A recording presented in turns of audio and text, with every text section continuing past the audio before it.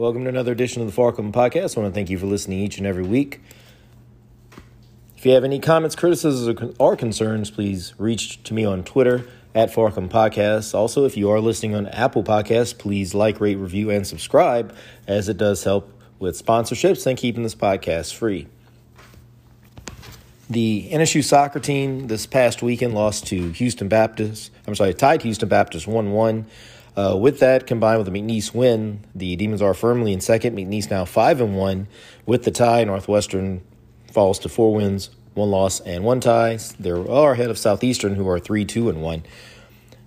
This weekend, the NSU soccer team will be traveling on the road. We'll play Friday night at Nichols, who are in last place, and then Sunday at third place Southeastern. So very big weekend to try and close the gap with McNeese and try and overtake them for the conference title. Volleyball team had a really rough outing at UIW and Texas A&M Corpus Christi. Alluded to last podcast that would be a tough trip, and they dropped both games 3-0. We'll be at home this week. We'll actually play later on tonight against Houston Baptist Thursday. And then on Saturday, we'll be hosting the McNeese State Cowgirls. So really important, as the volleyball team has started off 0-3 in conference. You do want to obviously get some wins. I think I'm kind of experimenting with this week on the podcast, and I do plan on doing it for the rest of this football season. And if it does work well, I'll carry it over to basketball and baseball. But I'm going to be spotlighting one athlete for the opposing team per day, which is the Monday, Tuesday, and Wednesday. And as always, trying to have this podcast or the preview episode up on Wednesday or Thursday. I think it just is a cool interactive way as I talk about these athletes and people to watch for in the opposing team. And not only gives you like when I'm telling you the information of how I think they play or how I've perceived them to play, but you can look on film and see for yourselves and gather your own opinion on the other team, and also a way to kind of give a little praise to the opponents we're playing. I do think that respect for your opponents is very important.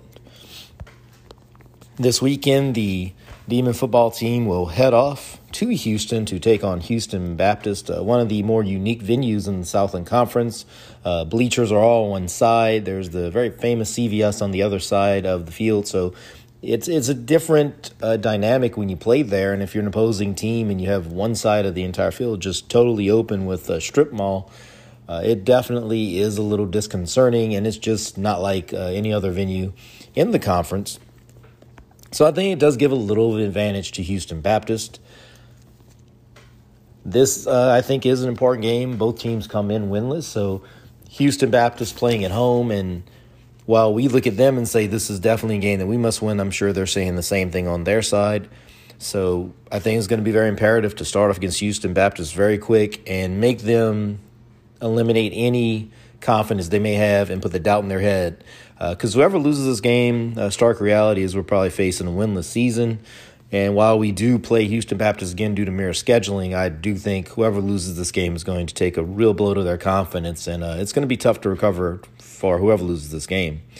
And fact of the matter is, neither team has been competitive in the fourth quarter against solid competition.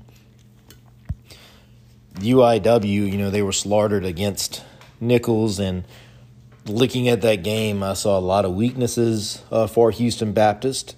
On the other side, going back and rewatching the Northwestern game against UIW, I did see some things that I'm sure Houston Baptist will try to exploit as well, and also looking through the rest of the season. Before we get to the preview of Houston Baptist, a quick word for our sponsor who does keep these episodes free each and every week.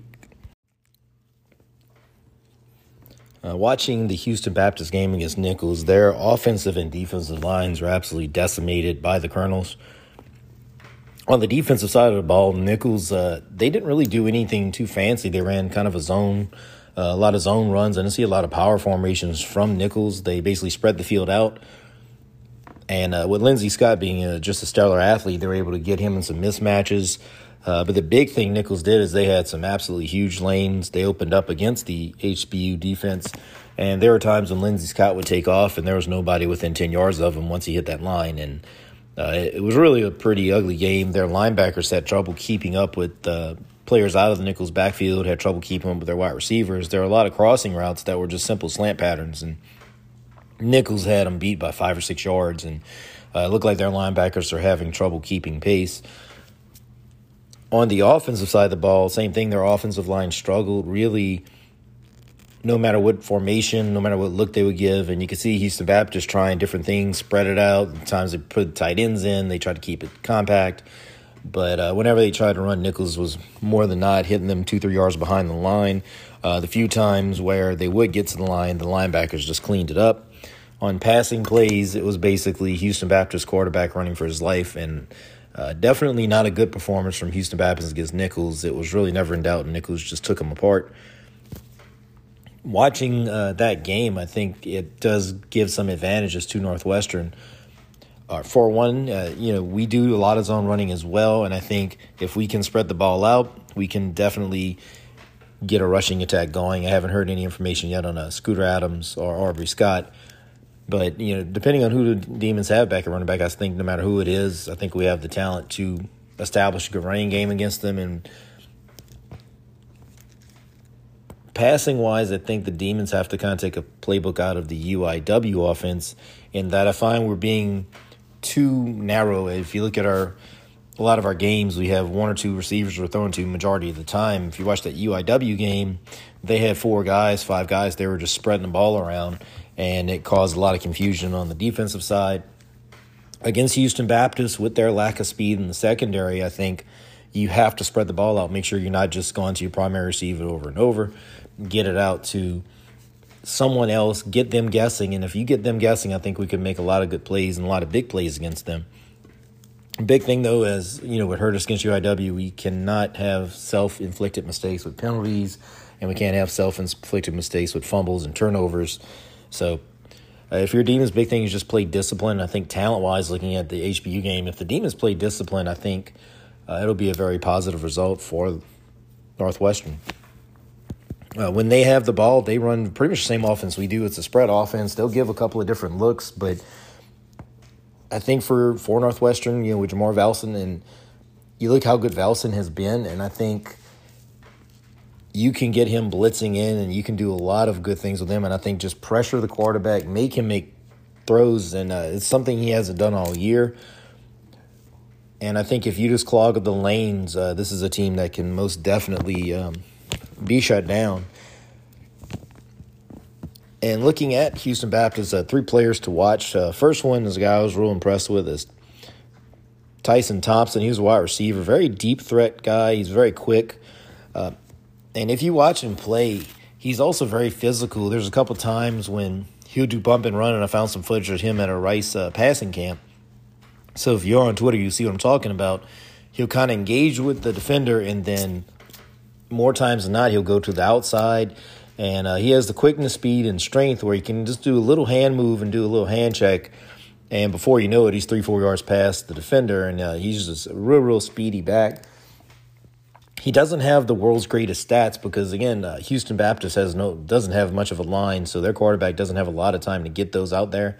So if your Demons looking back on it, you have to get pressure. If we allow their quarterback to have time, Tyson Thompson is going to be a really hard guy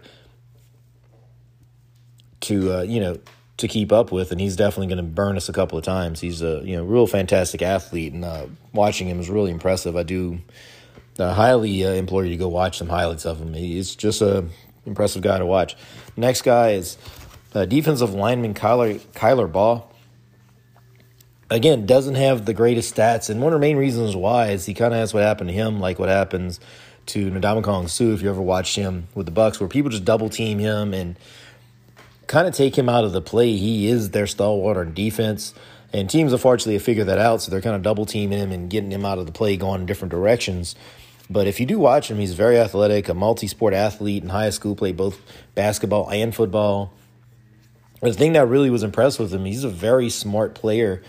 There's not a lot of times when he's biting on a fake or biting on the wrong direction, or if someone's running a counter. A lot of times he stays at home and he's ready to clean up whoever comes his way. So for the Demons on offense, we've got to find what Kyler Baugh is and definitely have our blocking assignments down, because he is going to be in position to make those plays.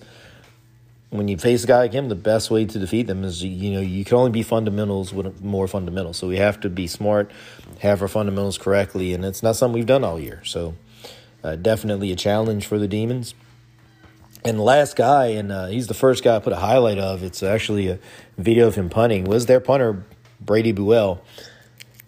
Both teams at times have had struggles getting into rhythm on offense.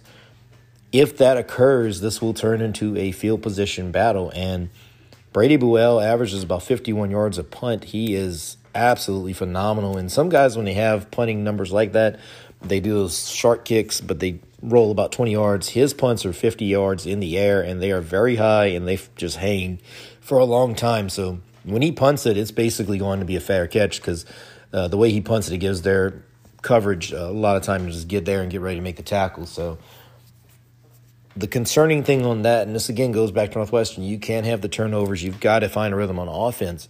Because if you make it a field position game with a guy like him, he is going to flip that field almost every time. And eventually that is going to cost the Demons because, if you keep getting the ball and, they're into the field and eventually, they're going to get great field position and turn that into a score. And you don't want to be in one of those games where a field goal makes a difference. And he can definitely impact the game great. One thing I will say, aside from him having a just absolute dynamite leg, he's very accurate. There's a couple of coffin corner and pooch punts where he just the ball just seemed to stop on a dime when he punted it. It's really impressive.